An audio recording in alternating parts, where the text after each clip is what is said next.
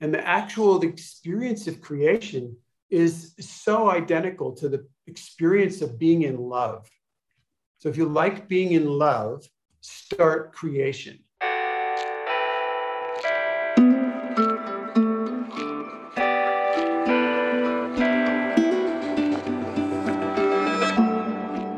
Hello, greetings, and welcome back with me, your host, Dan Palmer. The Making Permaculture Stronger podcast. I never really saw it coming, and now it's relatively established and is going to be around for a while. Yeah, I've got like 6 more interviews already recorded I have to get around to releasing. Busy full times at my end. We're setting up our homestead here in Aotearoa, New Zealand. Stacking firewood, installing fireplaces, planting, growing, building, etc. Maybe I'll fill you in on some latest news before introducing today's conversation. Something that is so alive, sizzling with life for me right now, is we're halfway through the first ever online workshop on living design process. And I am so thrilled to be opening up this conversation and sharing with this gorgeous group of intelligent, passionate, committed participants this exploration of processes that live and are hence able to generate life. And it's bringing a lot of life to me into the conversation and clarity around the distinctions and processes and experiments, and really striving to bring the process of generating the course itself in each individual session alive, which is a never-ending adventure, as I'm sure you can imagine.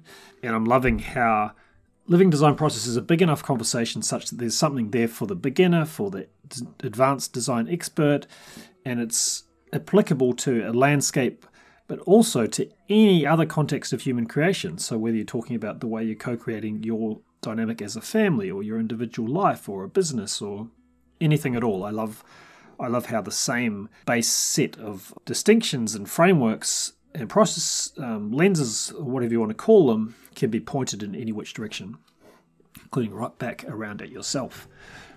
I'm also, if you are interested, I've booked in another one which starts in July 2022. So check out makingpermaculturestronger.net or livingdesignprocess.org if you're curious to hear more about that. I'm thrilled to really be opening the conversation up internationally, and I can feel that the gradual emergence of an international community practice around this topic, where living design process is a fundamentally, radically different approach relative to the what I see is the various variations on a mechanistic and relatively unalive approach that dominate most design process conversations, not only outside permaculture, I should say, but inside permaculture, which is what this show is all about: resourcing permaculture design process in life. Thanks to Adrian Hodgson, who's a follower of the show and also a participant on this inaugural workshop, for suggesting something like that, which I'm going to be making the new byline of the show while I figure out what to do with the name and with just kind of the overall directions. More on that later. I had a great conversation with Jason Gerhard last week about all that stuff, which I'll share soon, no doubt. I'm still running the online courses on holistic decision making, which I'm also loving. This is a whole-oriented approach to articulating what matters to you, what you care about, what are your core values, whether it's for you as an individual, which is the main focus of the course, but it applies equally to you as a family, to your business, to your farm, whatever it is, and then supports you to proactively and ongoingly, on a daily basis, make decisions that bring you into greater harmony and alignment with what you care about. There's more about that at holisticdecisionmaking.org. And I think it's linked to makingpermaculturestronger.net also. All right, well, so today's conversation was a high-energy, high-paced, a very emergent exploration with Clinton Callahan, originator of Possibility Management. I interviewed Clinton for the first time in episode 15, and have been meaning to get him back to get his take and some of the distinctions and terminology and stuff that he's discovered in his own realm of working with processes that are alive. His Possibility Management is more in a self-development context, and I've found heaps of useful stuff, not only in a self-development application, but also more generally in holding space for processes that live. Where my relationship with possibility management, it's like this massive space. There's all these people doing all these things. Easy to get, for me anyway, to get lost in some of the websites. There's hundreds of them touching on different aspects of this thing. Most of the value I've gotten is in real life experiences. I've been to a few different workshops where my attitude is I go in and I find what works for me and bring it back and use it in different parts of my life. And I want to invite you to have a similar attitude in listening to this conversation, which is a microcosm in the macrocosm, and where I suspect that if you're open to it, you'll find some really powerful, beautiful, intriguing questions and lines of inquiry and experiments that you can play around with in the mix. So thanks to Clinton. You can find out more about Clinton at Clinton Callahan, and I very much look forward to getting back on track with regular releases so that the rate at which I'm recording conversations gets back in sync with the rate at which I am releasing them. Thanks as always for your support. Any support at this stage is super useful and appreciated. There's still a Patreon page, patreon.com/makingpermaculture stronger, where even a teeny tiny donation is really, really appreciated. And I'm also putting feelers out there, by the way, for consulting work, or if there's ways in which you sense I could help hold space, whether it's to do with your business or your farm or some other aspect, usually would be involving holistic decision making and or living design process, let me know. I'm in the market for a little bit of work at the moment. Okay, enjoy the chat and we'll catch up soon. Clinton Callahan, thank you for returning to this show. It's been a while since episode 15. It's a delight to have you back. Great to be here. I have been exploring a lot. You've been exploring a lot. Things in the world are literally exploding. It's time we dive into this. Yes. And so the initial seed that emerged for me is somewhere in your writing or work, or it was in a space you were in. There was some mention made of a distinction between different kinds of processes, and it resonated. It mapped onto a similar distinction I've been exploring. And it was between processes that are dead on arrival in the sense that they're master planned, they're held so rigidly, and there's an agenda, and it's all dictated. And so the space and the process is dead, and it just creates more of the same. Then there's processes that are random and haphazard, that are kind of all over the map and flailing about, kind of grasping here, grasping there, don't have any coherence to them. And then both of those are distinct from processes that have an aliveness to them. They have a coherence. They're very much about supporting the emergence of new form, new possibilities, new steps from what's real. So there's a real organic sense, almost a birthing sense. And these are the kinds of processes that I'm passionately interested in and I've been exploring for a long time in the realm of permaculture and to some degree working with organizations and businesses and stuff. And then more recently on a personal level. And a lot of that work I've been doing has been supported by your own work. And yet there's this common thread of what does it mean to be in these kinds of processes? And I was excited at the possibility of exploring the dynamics of that, given that I know you have a lot of very real, lived, useful, practical experience from your domain. And there's all these different flavors that I thought we could pull in. But that was where it started. I'd like, as we're getting started, to throw in two things. One is a term that we've been using powerfully, effectively, called game world. And it's not something in common language outside of video games and that kind of thing. But in terms of human interactions, it's a powerful aid, I think, to dive into this kind of stuff if we understand that humans interact with each other through constructs, negotiated constructs that have a context, rules of engagement, a codex even, and that formal structure is what allows us to freely create in that domain. And that structure, we've just given the name game world to it. So there's sports, it's easy to see that if you have a game world like soccer and you change one rule in the game world, for example, letting each team have a live animal on their side, or a bicycle, or you add another ball in the game, or that each team that makes a goal then gives one of their players to the other side. and the game goes like this. And every time you change one tiny rule, you have an entirely new game. But the thing is, what we forget is that culture is a game world. Government is a game world. The idea of a country is a game world.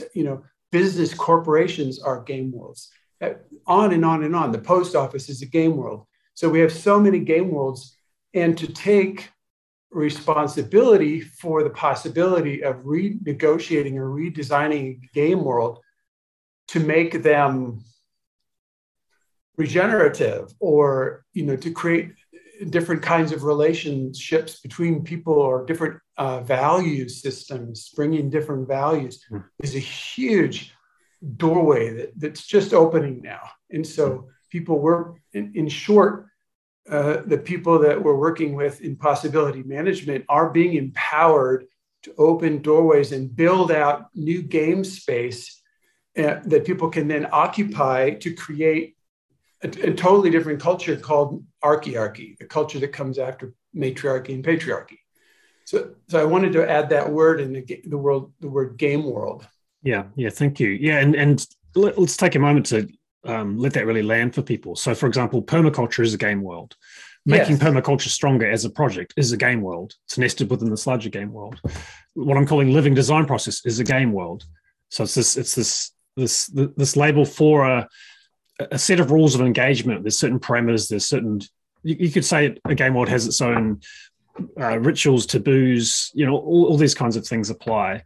And then you talked about this transition, or this difference between the game world of you could almost say the meta game world of modern culture, and then the space in which people are exploring new game worlds in the space of regeneration and so on. So yeah, thanks for bringing that in as part of the context of exploring different kinds of processes.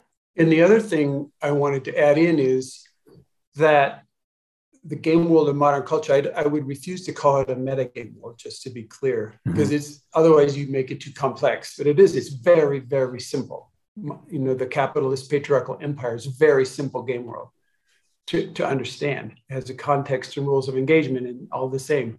So what I wanted to throw in was, since we were born and raised in this modern culture, that also put us into an education system, an education system that focused almost entirely on the intellect, that we're confronted with facing a world, or a universe actually, where these processes are occurring, and they're natural, evolutionary, transformational, life, death, and in-between processes are occurring, and we're trying to understand them with our mind.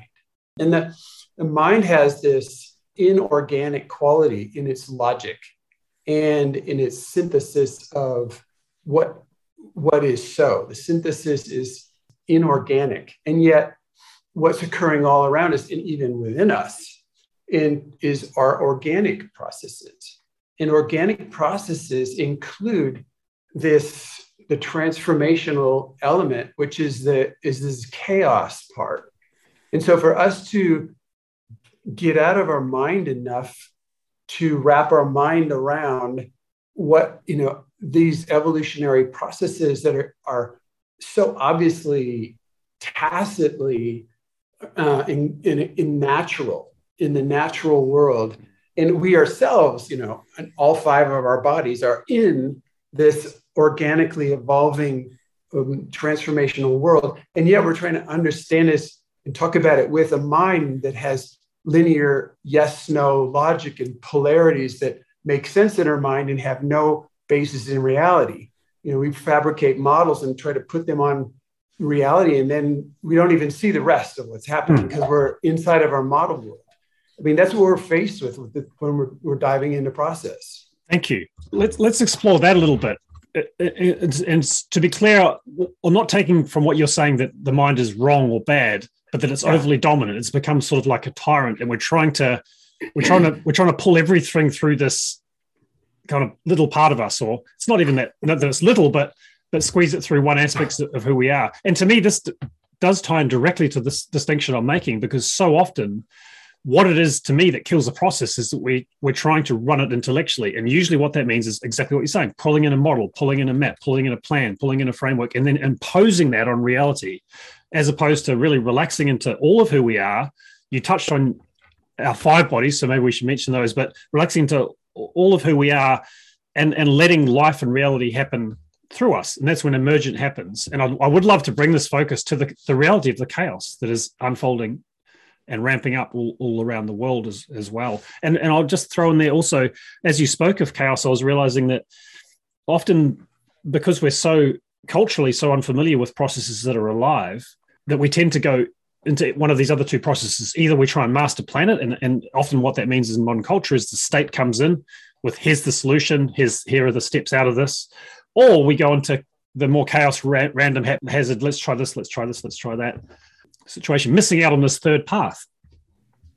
I want to throw in 2 more things, which is traditionally, both in education, in business, in government, in almost every organization that I can think of that's promoted by modern culture, the power structure is designed as a hierarchy. And so the hierarchical power structure is like this, the idea of army intelligence being self-contradictory, because thinking that a top-down intelligent, follow the orders, command and control organization is going to optimize intelligence is just foolhardy. So okay, and we're so unfamiliar with coming to sit in a circle with nothing in the middle and navigating a circular power structure called a torus and unleashing group intelligence through torus technology as a meeting technology is so unfamiliar to us. And yet that's where the genius of chaos can be utilized, is when there's this free form, constantly moving, breathing in and out, living torus organizational chart, an organizational system that can handle that kind of aliveness. That's where chaos starts making, it's a fuel. That's where the source is. The source is the nothing. The source is the void. And that's so contradictory to the hierarchical power system that we're all familiar with from the church and school and government and military and everything. I have noticing a slight fear of we're bringing in so many exciting and powerful distinctions that I'd love to play with what we've got so far. I have to add in one more. Okay, yeah, okay. This is it. Okay, get as many as you want in, and then we're gonna back up and we're gonna use them to go into this conversation. Yes. Okay, so good. So look, we've just been researching this, but it's like, here you have a system. You have a known system, a present system, a current system, doing whatever it's doing. And you are an agent of problem solving, let's call it. But actually, you're an agent of healing, perhaps. Or maybe you're an agent of facilitation or evolution or transformation even. And so in order to have this meta relationship, like to the existing system, in order to have the overview or the ability to navigate the evolution, you actually need to go to the edge. And so here you are, you've got a system and you're going to the edge of the system. So you have this overview. And then you're in a situation where you look back at your system and you're going, this is not working enough. This is not working well. This is failing. It is not attractive to go back into the system and fall asleep, be a zombie, and pretend as if everything's going to be okay. Mm. At the same time, you're standing at this edge, and what's out there is nothing. And so in both cases, we have this emotional response, and the emotion is fear. So you stand at the edge, and your fear about stepping out into the unknown, but also fear about going back into the known and thinking that everything's going to be okay. It's not going to be okay. And so to have this conversation for somebody to think they're going to be able to apply what we're going to talk about in this conversation in their everyday life or their work life or their project life is to recognize the necessity of getting competence in navigating your own emotions consciously and not having the unconscious reaction of it's just, I'm afraid, I go away. I'm afraid, I leave. Fear is bad. Fear is wrong. Anger is bad. Anger is wrong. Without internally navigating, making conscious feelings your home, and then using that as a resource, you will be non-functional in the service of the evolution of the process. Yeah. Thank you for saying that, and that's so deeply resonates.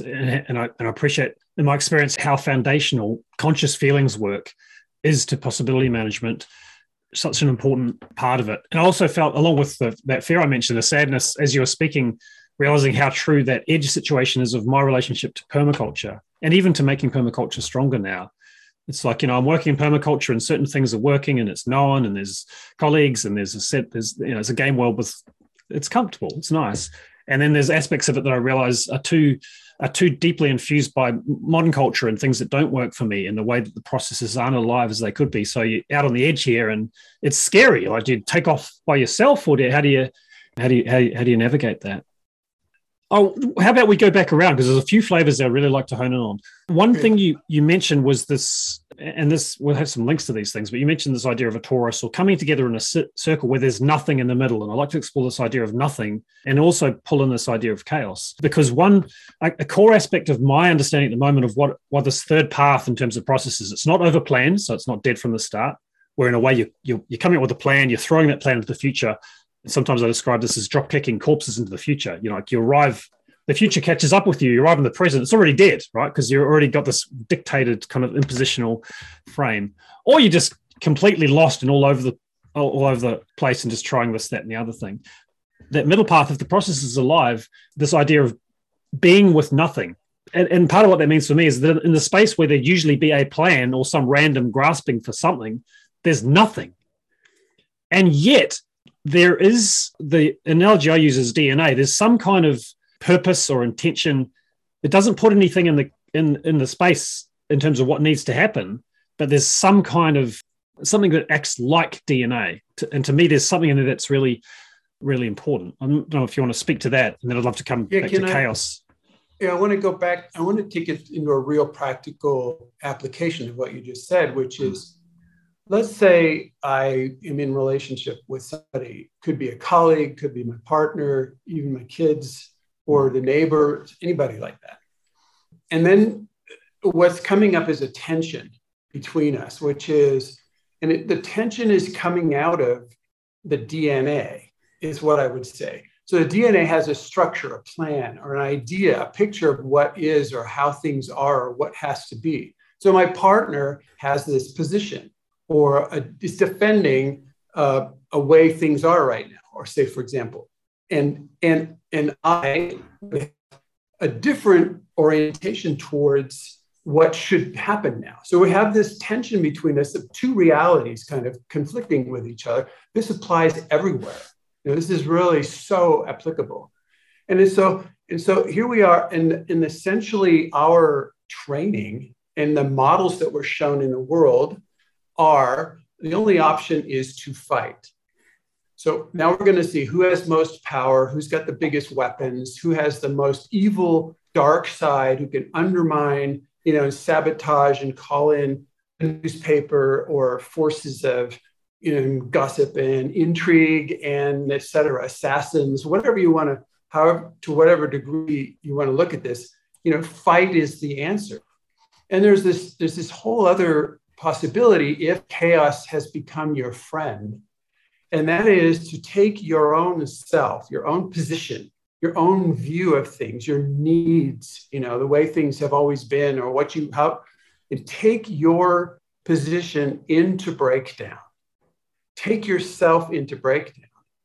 And this is such a scary thing to do, because you lose your position, you lose your power, you lose your even a solid base to stand on, your argument, your reasoning. You're taking that entire thing into what I call a liquid state. a state where there isn't anything solid anymore, and be okay with it. Like you take yourself into this liquid state. Who is that other person going to fight with? The war is over. And the thing is, you haven't lost because you're the mage. You're the one who can, take yourself into this seemingly problematical, non-existent state of being fluid and being. But what you've shifted the game is, instead of having a position, you've shifted it into a kind of relationality, a kind of a possibility space. And so all of a sudden, there's things that you were blocking because you're rigid, or I was blocking because of my rigid position, are now options that I did not have to choose from before. And I can put them on the table. What about this? And try this. I'm going to try, move over here, try this, go like this. So there's this whole thing of taking yourself out of a solid state into a gaseous state or a liquid state or a light state or some state that doesn't have this positionality. And you're taking yourself into the chaos, like into this nothingness that you're talking about. You just drop into the nothingness, and so the war's over. But then all of a sudden, many new possibilities are possible. Yeah, it's like what you're saying lands for me more generally too. It's outside of navigating a conflict and transforming that with a person. Also, when I'm in process with a landscape or a group and we're navigating in some direction or another, that it's possible to dissolve your attachment to all your stuff, your beliefs, decisions, assumptions, to your understandings of how things need to go, and in a way fall in love in the moment with chaos, with reality. And I've experienced this in my design work, and it is so scary at first, but then immediately it's like my role shifts. Rather than having to have the answers or even have my shit together or be the professional, cool, calm, collected expert or whatever, I'm liquid too, and no one knows what the fuck is going on. But we are, rather than going to the random or haphazard, we are present to what's happening, and we're open to the possibility of something emerging that doesn't need to come from our mind or whatever, that's there waiting to be born, and we can support its emergence. And so often what's there is going to be such a beautiful reconciliation or resolution, or it's going to harmonize what matters to everybody and what matters to the land. And we just, our mind is too small to discover that thing, Yeah, I mean, you're talking from experience, and the bridge or the gap between the survival, grip onto this position and letting go into the liquid state it's almost like this act of faith. And so you have to try it in small ways. And I wanted to suggest a small way for people to try this, which has to do with messaging. So it's so common for a message to arrive, an email to arrive, and you get it on your screen, and there's emotional charge in the message that triggers emotional charge in the reader, in me. And so here I have, and so the automatic response would ordinarily be, I just get on my keyboard and I start messaging back. So here's this hard, solid thing called a message, black and white on the screen. And I think I understand what it means. And then I have this reactivity, and I'm going to put back my position, my argument, my reactivity. And we have this little war going on. And so this is so common in everyday life. And it's actually, there's this shadow part of ourselves that I call the gremlin part that thrives on this kind of low drama interactive. I win, I'm right, you're wrong. This whole kind of this war, the war zone. And the way to get off it is to pick up the phone and call the person instead of typing any word back. And I've done this so often in the last few years. I get one of these emotionally charged messages. You're doing this, you're not doing this. I heard this rumor about you. You can't do this. And I just pick up the phone. I don't even write back anything. And I'll say, hi, hello.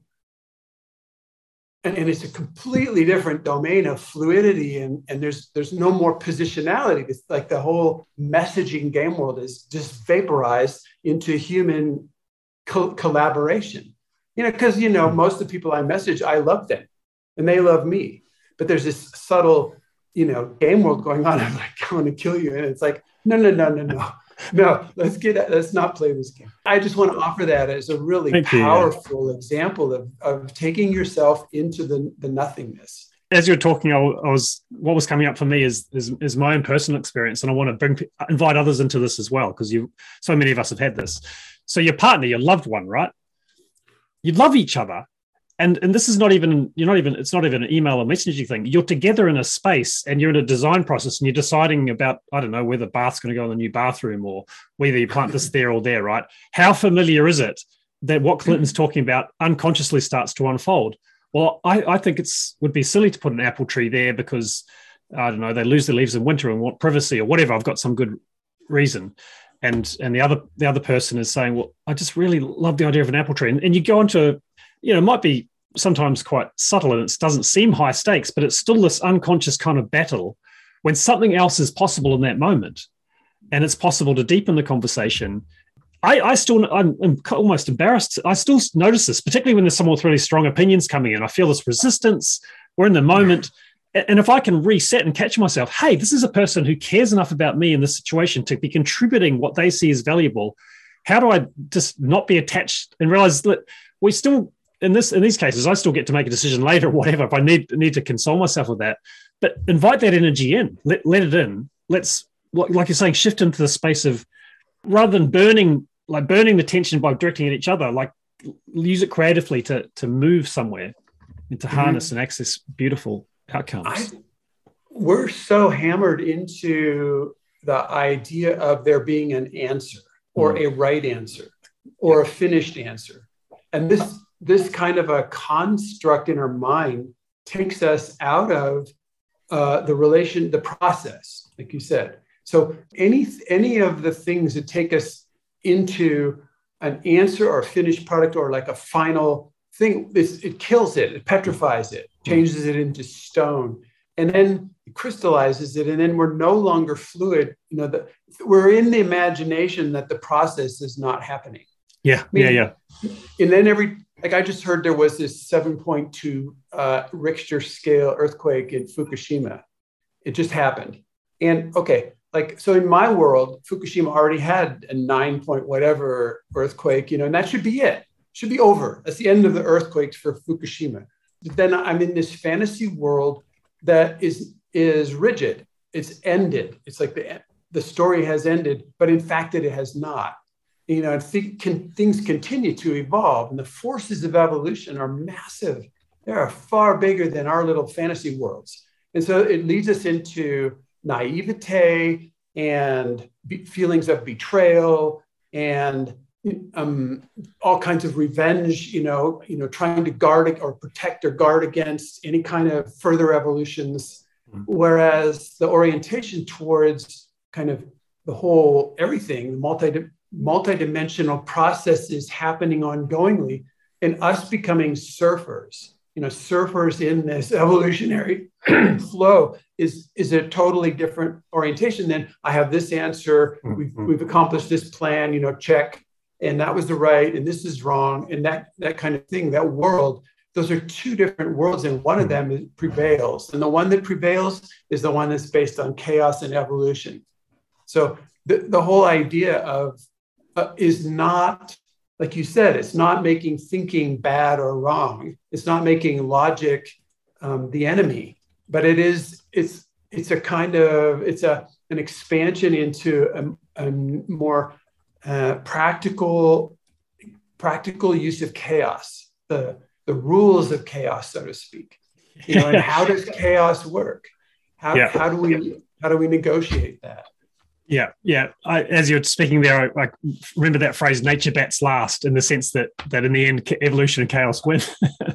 And also I had a very specific example come up too as you're speaking, and so clear to me that when I started in the game world of permaculture, and I was orchestrating or being hired as a design expert, I'll be very attached to the way the process is, not just I'm creating a plan. This is what's going to happen. This is where you're going to put the apple tree in the pond in the house and so on. But while the process was unfolding, I'd be very attached to where we ought to be. So right now we ought to be observing, no design, for example. And a lot of people have heard their teachers drum this into them. Observe first, don't design. And, observe the people, get clear on what their goals are, tick, and then observe the place, tick, and so on and so forth. And of course, like you're saying, like the world doesn't it would be such a terrible, puny, boring place if it did fit perfectly into our plans, but it never does. So like you're dealing with clients and they're jumping around and they're so excited, and now they're telling me about this thought they had in the past. It's like, this is bad, this is wrong. I've got to get them back to where we should be. And my understanding of what the process is, it's a linear sequence. Just to totally relax and be like, sweet, okay, this is. And sometimes I would make decisions and guide them, but really invite it and be almost just like be in love with, be allied with reality. Right now, this is coming up. How can we gain from this? And all right, looks like this wants to happen first. Just getting out of that fighting thing. And I really wanted to come. You mentioned the wave, and I'm glad you did that, because one I just said like three things I was hoping we'd touch on. I heard from your mouth some weeks ago in a different space a phrase saying something like, "You can't surf on the wave you saw last week," which I love, right? And then since then, with our mutual friend James Andrews, we evolved it a bit. And when we're using it, where it's you can't surf on the wave you saw last week. You can't surf on the wave that is going to arrive a week from now, and you are always and everywhere on a wave. Which is just so powerful. It's like we spend so much time, like in imaginary kind of actual, but reliving past waves or an imaginary future waves that may or may not ever happen, and you're already on a wave right now. What would it mean to pay attention to that? And that's what we're talking about. And to me, we're talking about the possibility of not just noticing that you're already on a wave always. What would it mean to surf on that wave right now, right here? Wow. I'd like to take what you just said and make it really personal. What if you are the wave? What if the wave is not your circumstances? The wave is actually you. And the illusion that we've been given that is so, I think, harmful in terms of our experience or our ecstasy about being a human being is this thing called this linear life plan, where you get born and then you go to school, and you go to school for these 14 years or whatever it is, or you try to extend it and do graduate school and get some degrees so you don't have to go out in the world. But eventually you kind of maybe go out in the world, and then you have to get a job, and then there's this point in there somewhere around 18 years old where the government, the game world of the culture, of modern culture, says you're an adult. You are now an adult. You're 18 years old. You can drive, you can smoke, you can drink, you can vote, okay, and pay taxes. And we're going to follow you. We're going to harry you because we've got your number. We know what properties you own. We know what's in your bank accounts. We're going to track you down so that you pay your taxes until you retire and die in an old people's home. Okay. So, and this is this linear life plan, and we buy it. We haven't seen, it's been marketed to us unconsciously everywhere, television, advertising, everywhere. And so this, I think it's a really harmful piece of thoughtware to adopt, that I am now an adult. At this point, somebody becomes an adult, and it's so easily disproven. I mean, to look at theoretically adult people holding positions of power in any kind of hierarchical game world, from the corporate world to the government world to our own personal game worlds, possibility management, and permaculture. In those game worlds, there's positions of power. And are people actually behaving as adults in those positions of power? Are they taking child level responsibility, adult level responsibility, or radical levels of responsibility? And the thing that has really been helping me the most about that is to see this whole thing of a path. And the path is this evolutionary process, step by step, this process, step, and it does not end. There's no top end in this path.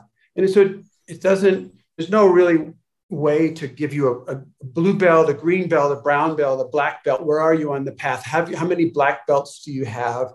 Where are you on the path? Oh God, you're the master, you're the servant, that you're higher priority, high status, low status. The whole path thing has no position out. It's you're either on the path or you're not on the path, is the way. It's like you're either trying to hold on to everything and keep it rigid and to understand and to know, have it be known, I've got life handled. I am where I am, and I'm whatever. I have this much money in the bank. I own this many properties. I've had this many wives, whatever the thing is. Or you're in this path that's way bigger than you, far bigger than the little mind can understand. And it's like you're surfing the wave, and the wave is you. The wave is the path. And it's, okay, what's happening right now? What's the next step right now? Because you can't take another step on the path except what's right in front of you. It's exactly the same. You can only surf the wave you're on, then you're the wave. Okay, where do we learn self-wave surfing technologies? Where that's inside of us, what's possible for us right now? What's in the way? What can we create? What's blocking us? What's our opportunity? What's confusing us? These are the really powerful evolutionary path process game world technologies, and this turns me on. This makes me wake up in the morning and just start exploring, because I don't have to go anywhere. It's right there, and just like you, wake up in the morning and go, it's right there. It's happening right now. I have to say that is my kind of question. It was something like, how do we learn to surf the self wave we already are, or something like that? Yeah, and like I really get what you're saying there too. So, oh my God, it's right. That is who I am every moment, and what's possible right now. And that's been a process for me. In a way, it was initially arm's length. It's like, I can bring the design processes I'm helping steward more alive. And then, hang on, I can bring the business I'm part of more alive, or support that conversation, and organizations I'm supporting, and so on. And it's like, hang on a second, what about me? What would it mean for me to embody that stuff in the moment? And I fully acknowledge that I'm on a path, and mm-hmm. and it really resonates for me too, in a lot of levels, that thing about adulthood.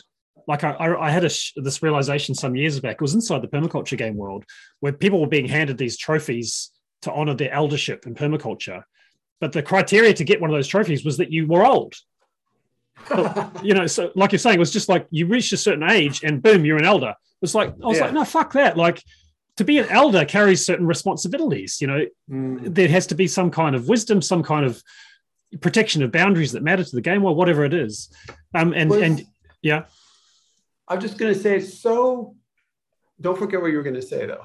No, I made a few notes. It's so confusing, because we have this concept called success, there's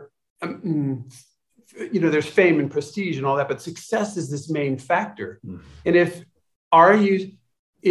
you have to be successful, then because you're at this stage of life or whatever, you have to be successful, then you start gripping onto this stuff, and then falling into, taking yourself into breakdown for the next evolutionary step is the opposite. It looks like the opposite of success. So there's this conceptual conflict between evolution, which is going to, like, I was just counting the other day. I've been completely bankrupt 3 times in my life. At least 3 times in my life. Completely, like, there's no basis for any possibility of a future success. It's just been like game over. And then it's like, okay, be there, surf that wave. There are times in waves when you just get ground into the sand. It's just like, and you don't know if you're going to come up for air in time, or what kind of shark's going to bite off what part of your anatomy, or what's going to happen out there. You just really don't know. And I look at the plants, I look at the birds, I look at the animals, and they're all in this. These plants are fighting to the death for sunlight or rainwater or minerals, or a mouse turns around and he's eaten by a bird, and a bird turns around and he's eaten by a cat, and a cat turns around and he's eaten by a dog, or I don't know. It's this kind of this evolution goes on, and so, but to try to avoid that with rigidity and solid ended answers, it takes us out of the joy of surfing. It takes us out of life. And so, yeah. Thank you. Yeah. I want to acknowledge too that the beautiful ways in which the aspects of ecologies cooperate also, along with with the fighting. And yeah, one thing that was coming up for me was this idea of taking more responsibility. You made a distinction between child level responsibility, adult level, and then even beyond that, radical responsibility. And I know we touched on that a little bit in episode 15, this idea of responsibility, but I was sitting with that as a permaculture designer. Like, what does it mean to be a permaculture designer? And often this idea of success is caught up with that. Oh, well, I've done a permaculture design certificate course. I've had 10 professional jobs. I've got a portfolio. I'm a permaculture designer. I'm making money. I'm a successful permaculture designer. But what it means to let that idea go, and I've been there, right? I've totally been there, and move more into this idea of being on a path of evolution and consciously growing capacity. Because I was there and I was stagnating. I was successful by every measure I was aware of, and I just wasn't going anywhere. And the processes weren't that alive. The clients were happy because they didn't know any better, but there's this enormous potential for growth. And that's, I realize as you're saying, that's a huge part of the passion I've been bringing to making permaculture stronger. Really, that's what my heart yearns for, is this context where people are coming together in communities of practice and really supporting each other to evolve and grow their capacity and take more responsibility, literally in the moment, for the processes they're helping steward. Because at the beginning, and I still get this today, people say, "Oh, look, Dan, I'm trying to apply this living design process stuff, but the council regulations and the clients don't get it," and list of excuses or whatever. And the energy of it is that I can't take responsibility for the life of this process because there's all these things that make it too hard, which is a total cop-out, right? Because it's like, well, that's all reality. That's part of what's happening. You can still take responsibility for doing what's possible here and bringing. And I want to pick up on that next step idea too, like taking the step toward life, because often it's back into this black-white thing. Either the process is alive or it's dead. It's like, no, it doesn't work like that. It's a continuum. And right now, where you are, what's the step that heads you towards life, towards evolution, towards emergence, rather than sort of giving up and because knowing that the natural flow of the river right now in modern culture is not in that direction, you're going to get swept back. And either it's kind of a one or the other thing. And I want to throw into the conversation this idea of the MAGE interface, which you've talked about. And I had a little line from one of your sites which says the MAGE interface is where practical potential meets an accurate assessment of current reality. And I just love that. I think it's so powerful, and realized how important it is to my design work, but also experienced it in a lot of these spaces, more personal transformation spaces that I've been in with you and other colleagues. So I want to throw that into the mix, because it's this idea of the interface between what's really possible, not in theory, but really possible, and what's really here right now. And then how do we, and that, to me, that's where the best next step is born, is at that edge, at the interface. So I'm suggesting, we're researching this right now, and I'm suggesting that each one of us every day is oftentimes at this interface between the practical potential and this accurate assessment of current reality. Like, we are at this potential. And then what comes up, this thing for almost everybody, is this huge fear of taking action, of speaking, of putting your hand up and saying, I have an idea, or what if we do this, or I don't want to do this, or whatever to actually speak out. And that fear of taking action in that point is so massive. And we've been trained that fear is such a bad, negative feeling that if you have fear, we're going to give you drugs for your brain. And if it doesn't stop, we're going to put you in a mental institution. We are so programmed and terrified of having the fear that we deny the fear. And as soon as we deny the fear, we're denying the impulse to take action. And so we've been encouraging people to do this, a totally counterintuitive practice, which is each time you have the fear of speaking out, of standing up, of being seen, every time you have the fear of being seen, it is indicating you have a contribution to make. The fear is coming from the thing that you have something to say or something to offer. And so the practice is, when you notice your fear of speaking out, showing up, standing up, making an offer, you put your hand up and say, I have an offer. I have a proposal. And you don't even know what it is, because all you know is that you're afraid to be seen. And so you're using the signal. You're using this signal of this fear of being seen, fear of making a mistake, fear of criticism or judgment. You use the fear as the thing that puts your hand up and moves your mouth, says, I have a contribution. I have some, and you don't know what it is. All you know is you're terrified. But your practice is that fear would not be there unless I did have something to say. And you say the fear first, and that clears the playing field for the thing to come out. And this thing is so fabulous to do every day. It's a daily kind of, it's not once in a lifetime or once in a project or something. It is an ongoing thing that happens in all these different dimensions of, what to order for lunch, who to call, what to say to your kid, how to invite your partner to an interesting moment of intimacy, like all of this. It all comes out with, you just put your hand up. That's all you do. And then you start talking. I feel scared. I have something to say. You don't even say that I feel scared anymore. Your hand is that. I have something to contribute here. I have a proposal. I have something to offer. And you don't even know what it is. It's fabulous. So I really hope people try this. It's a fantastic thing to do. Totally. It puts you in the flow. It puts you on the wave where you are. Yeah, fully. And I want to come interface. Yeah. Not this mage interface. Yeah. Yeah. And I want to come back to that point we kind of whisked over earlier too, and this was another comment that resonated with something you'd written somewhere in your various, there's a lot of different places where you've written stuff, but it was something like, don't fool yourself. Doesn't matter how many courses you've been to, how much self-development you've done or whatever. If you are not able to consciously notice your feelings and emotions right now and use them and publicly speak to them in the moment, then you're fooling yourself. Everything else is, and just to really acknowledge that. And it's early days for me, but the power of inviting conscious feelings. And I just had a lovely conversation with Brown Bellencourt about this with regard to permaculture and how critical that is in terms of contributing life to the process. And then, particularly this thing of fear, how that plays into this interface. And that thing that if you do have an accurate assessment of current reality and you do have a real sense of what's practically possible right now, it's there. It's part of the mix. And I wanted to tell you too that you talked about put your hand up or say, I've got something to say. Because what happens is a secondary fear comes in, right? It's like, I'm feeling afraid that this process has just taken a wrong turn or that there's something is being missed. Mm-hmm. There's that fear. Then the secondary fear is like, I don't know what to say about it. I don't know what to. So, well, one step at a time. Put your hand up, cross that bridge first or say, I've got something to say. You don't know what it is yet. Right. That fear is dealt with now. Now you can move to the next fear, which is what the hell am I going to say? But you've already you've already committed. And I want to tell you that every 6 weeks there's a thing called the Making Permaculture Stronger Developmental Community. Lovely group, there's about 10 of us or whatever.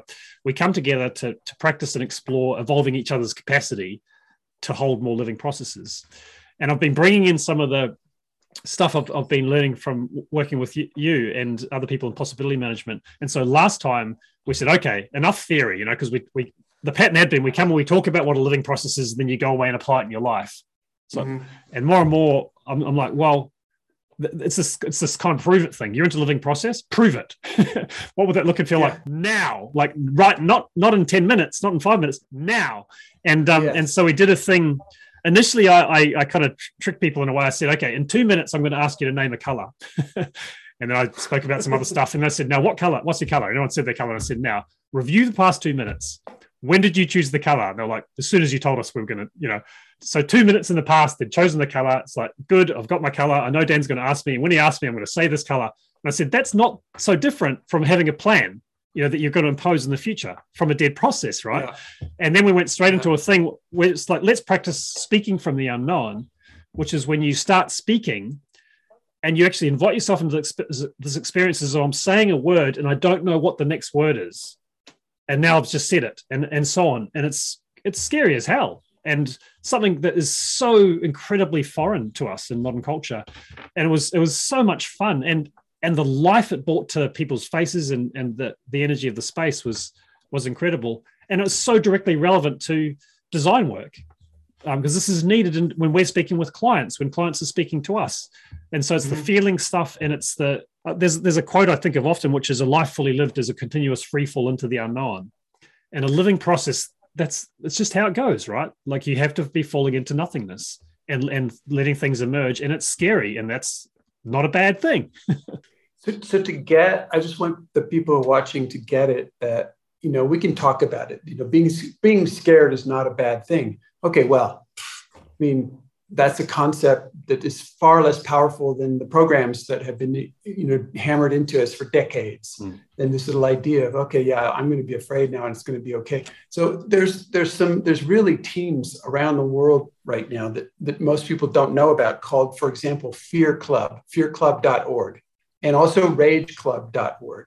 And if people want to, are you ready to start taking the next step where you are right now with regards to fear, for example, then just get into a fear club and just do that. And there's the other thing is, oftentimes, for example, different people have different mechanisms, but what I first notice oftentimes is anger. Like I'm afraid of the refrigerator. I mean, angry about the refrigerator noise out in the next room. I'm angry about it. Okay, why am I angry about it? Well, I'm actually angry about the noise in the refrigerator because I'm afraid it will lower the quality of the background noise in our conversation. And so oftentimes the superficial anger, the anger that's on the top, indicates a fear that's going on behind. But if it's not okay to feel angry, you'll never find the fear. So that's why we even recommend doing Rage Club before Fear Club.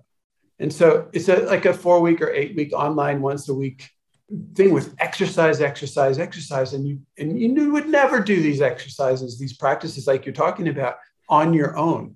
You need friends to do it with you, who hold space for you and are with you, and you can talk about it and go, God, this is horrible, or this is amazing, whatever, I discovered this, or I didn't get how to do this, can you give me some coaching? Like all that stuff. But the Fear Club and the Rage Club online stuff is changing people's capability in visceral ways. Every week, people come back on and they're different people. And it's fantastic because they're applying it in these everyday situations that you're talking about. Yeah. So I just wanted to let people know that was possible. Yeah, thank you. Yeah. And I want to share actually another story from the field. Is I run these online courses on holistic decision making, which is another game world that I'm stewarding. And in the last couple of sessions, we talked about how, because the first practice is called articulate what matters to you, want your life to be. So just get clear on what you care about, what your values are. And there's a bunch of different ways you can get there. And one of the ways is to think about it for a long time. It can take, and you think about it and you come up with a statement and evolve it and so on. And then I got across another way is to feel some feelings and see what happens, and modeled it right there and there. So just like, I feel angry, and see what comes. And you'll say something, and that'll be something you care about. It's usually a boundary that's been violated or whatever. And then say, right now in my life, I feel afraid about blah, blah, blah. I feel sad about, I feel joy about. And in 2 minutes, you've just got this amazing head start on these core value statements that would have taken you weeks if you'd relied. And the thing is, your mind will have never really got there. Christopher Alexander, I think this is probably the most repeated quote on this show, but hell with it, I like the quote. The intellect is too crude of a net to catch the whole. And so if you're interested in wholeness and holistic, whole-oriented work and process and living and so on, you need feeling, and not just feeling. You referred at the start to these 5 bodies. So one of them is the intellectual body. One of them is the emotional body with the feelings. Another one is the physical body with its sensations. Another one is the energetic body with its ability to get in resonance and kind of energetically sense the way forward. You need the lot. And the 5th is the archetypal body that we're so designed for and so uneducated about. So just wanted to add that in. Yeah, thank you. I'm thinking of this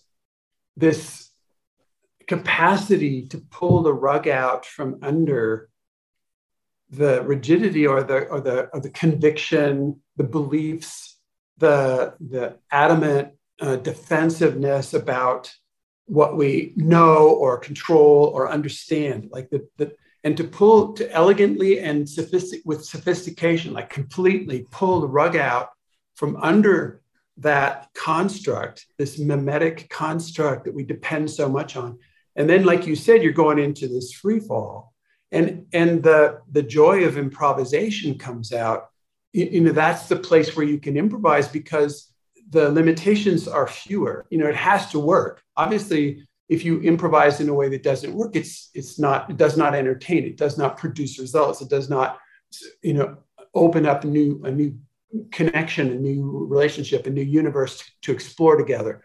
So the improvisation needs to work, and that's just skill. This is just try to imagine, birds with their wings clipped, or birds in a cage, or birds that are tied to the ground can't fly. Well, we're those birds. We have had our wings clipped, we're tied to the ground, and we're in a cage. How are we supposed to fly? How are we supposed to learn to fly? And so we need these spaces where we can practice this kind of stuff. And one of the things we recommend is a possibility team. So there's a website also called possibilityteam.org that explains how we come together to make a safe space for experimenting in groundlessness. I mean, there's this quote from Pema Chodron, who's a Buddhist practitioner, and she says, the nature of reality is groundlessness. And it's like, okay, this is very different from the modern materialistic, construct of things that are known. I think, therefore I am, this kind of construct. And she's saying the nature of reality is groundlessness. Well, okay, well, that's a different viewpoint. And to explore that, it brings you into process. If it's groundless, then it's going to be moving. If it's groundless, there's this really amazing piece of art that I've taken to heart. It's a simple 2-frame comic strip. And the first one is titled 3 Men Falling into a Bottomless Pit. And you see the first guy is biting his nails, and the other guy's scraping down the wall, and the other guy's just completely catatonic in this fetal position, just freaking out, screaming, dropping into this bottomless pit, forever dropping. And the next frame of the comic is same men 6 months later. And you see these guys, they just got used to the sensation of having no bottom. And so one's sitting in a beautiful meditation position, and another one is kind of, filing his nails, and the other one is flying around, like this, totally enjoying the possibility of being in this free-falling space, because that could not happen when you're stuck in this cage again, and you have the solid ground.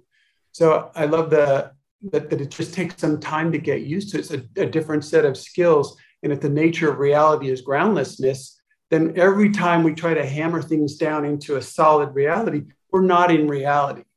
We're in a fantasy fictional intellectual world that things are set like that. And the playfulness that's brought to life in the less rigid construct is ecstatic. And, I've known you for not so long, but ever since I met you, you've had access to the groundless possibility, because you've been essentially, your relationship to life is essentially ecstatic, even in the worst of times, even in the times when quote unquote bad things are happening or nothing is happening or whatever. There's this ecstasy of discovery and evolution and exploration. And so I would encourage people to do this experiment of each day finding a time where like you make an energetic space for yourself that does not have a bottom on it, that there aren't any rules. The rules don't apply in this space anymore. Or this force of, I have to make enough money to live.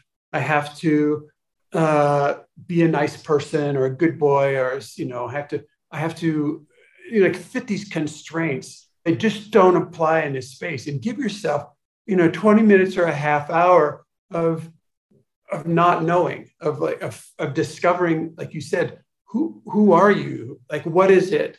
What is it that's actually going on with you that does not constrain itself to fit external pressures or structures that seem to exist or seem to be so imperative, but to take yourself into breakdown. And like you said, if you lay on your bed and you just start crying for some reason, or you just start pounding the mattress and really just screaming out loud or freaking out, let this fear come to the hair on your back of your neck, and warn your neighbors or your the people in your household. You say, I'm just going to go into my groundless state for a little while. I'll be fine. It'll be a little noisy, but I'll be fine. And after the second or third time, the kids will come around. And the first time you tell them this, I'm going to go in my room and do this groundless state, they'll freak out a little bit. But the second time you do it, they'll have their friends over, and the friend, they tell, shh, my dad's just going to go into this groundless state, shh, and then you start shouting and screaming. And the third time you do it, after you come out, your son will come up to you and go, Dad, I'm going to go in my room. I'm going to go into my groundless state. It's going to be loud, but don't worry about me. I'll be there for 3 minutes and then I'll be back out again. And then they'll do it themselves. And so you just open up a whole new world for relating and for really play, like high level fun. Mm-hmm.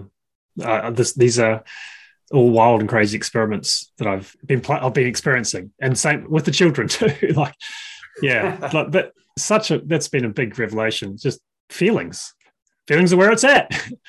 Feel them, and we all have access to them, and they're not this random kind of annoying bad thing. They're this ridiculously powerful source of accurate information and energy. And the team thing too. I'm part of one of these possibility teams, which is it's an idea. Any group of people can get a sense of what it means to be in a team like this and do it. It's not about a course or whatever at all. I'm in one of these, and it's amazing to be in a space weekly where it's about being real and alive with each other right now, and everything is stripped away. It doesn't matter that I'm blah blah blah. I've got a podcast, or it doesn't matter that whatever qualifications, what I was yesterday or what I might be tomorrow is irrelevant. It's like we're all being the waves we are right now, and calling each other out too, and supporting each other to be more in contact with what's real. And in a way, like what that is about is living the idea, or for me is about living the idea of living process in the moment and making it more of a normal, just not kind of normalizing it. And I'm really grateful for this work and these opportunities. And I'm not an expert in permaculture, except that permaculture has this outer aspect and this inner aspect.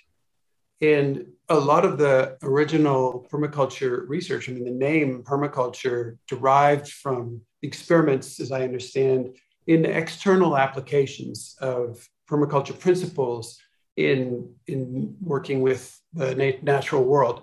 And so there's it's a shift into this whole permaculture viewpoint where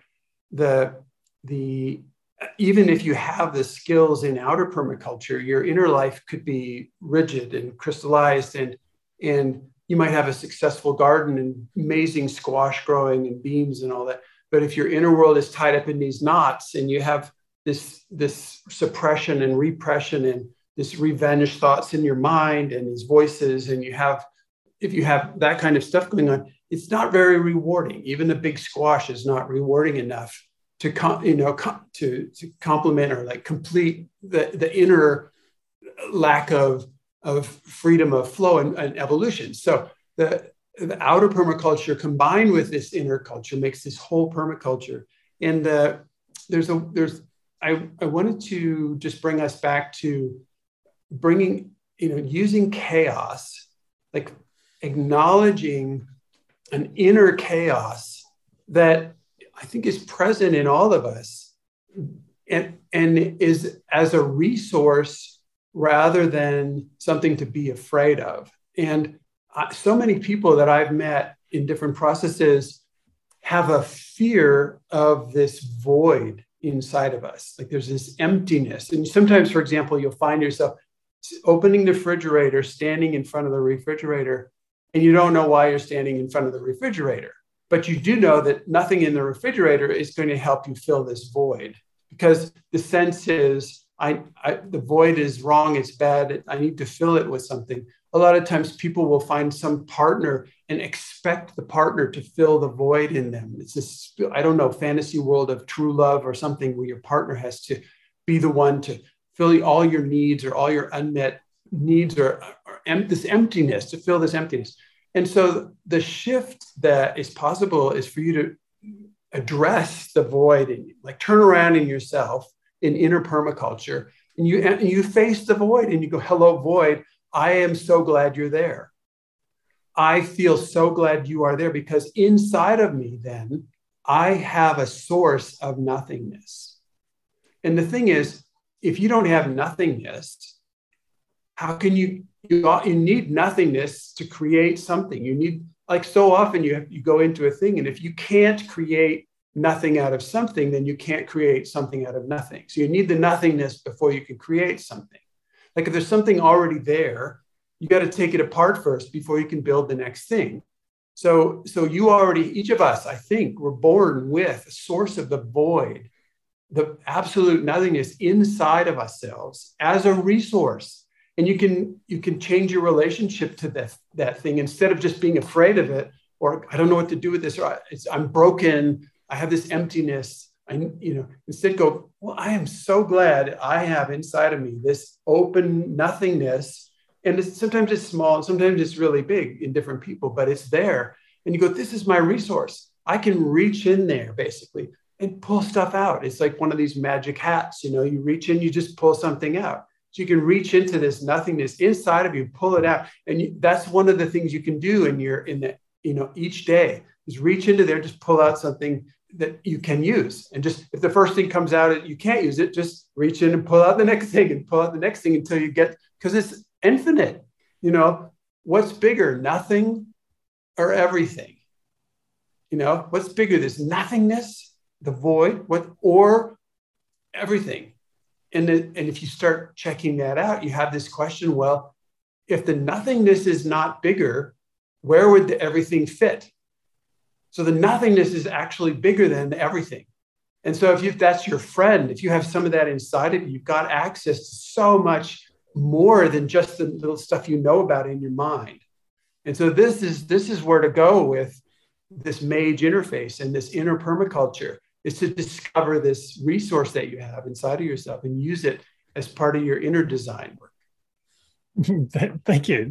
This is an edge for me. So, and let me know. I'd be delighted to hear of people's experiments. Who knows? You might just have started transforming your relationship with the inner void. And I wanted to share one way that makes sense to me, not that it necessarily needs to, but I distinguish between cases where you're in a design process with a landscape or organization or yourself, whatever. And often we can fall into a pattern of tweaking what exists, which is shifting something. So we're turning something into another thing. Whereas often when the processes are most alive for me, there is this sense of I need some sort of contact with nothingness, with falling into the unknown in order to let whole new somethings emerge that in a way, often the experience is the pre-existing somethings sort of just dissolve and fall away and become fertilizer. Yeah, so that's one way it kind of shows up for me. And I wanted to, towards closing, I really want to grasp this chaos, this concept of chaos too, in the sense that in the processes that are most alive for me, it's almost like the process is about getting so in touch with what's real, all the different forces at play that are really there. And many of those, the reality that many of those are already in tension and conflict with each other. And then letting one of those forces be what's practically possible, in terms of what would it mean for this landscape and these people to be in the game of evolution and expressing their potential. And then being with the reality of all these forces that can get to a point where there's just so many and there's so much conflict that the whole thing just drops into chaos like a wave breaking. And at first, when you even get a hint that's going to happen, you freak out. Well, I did.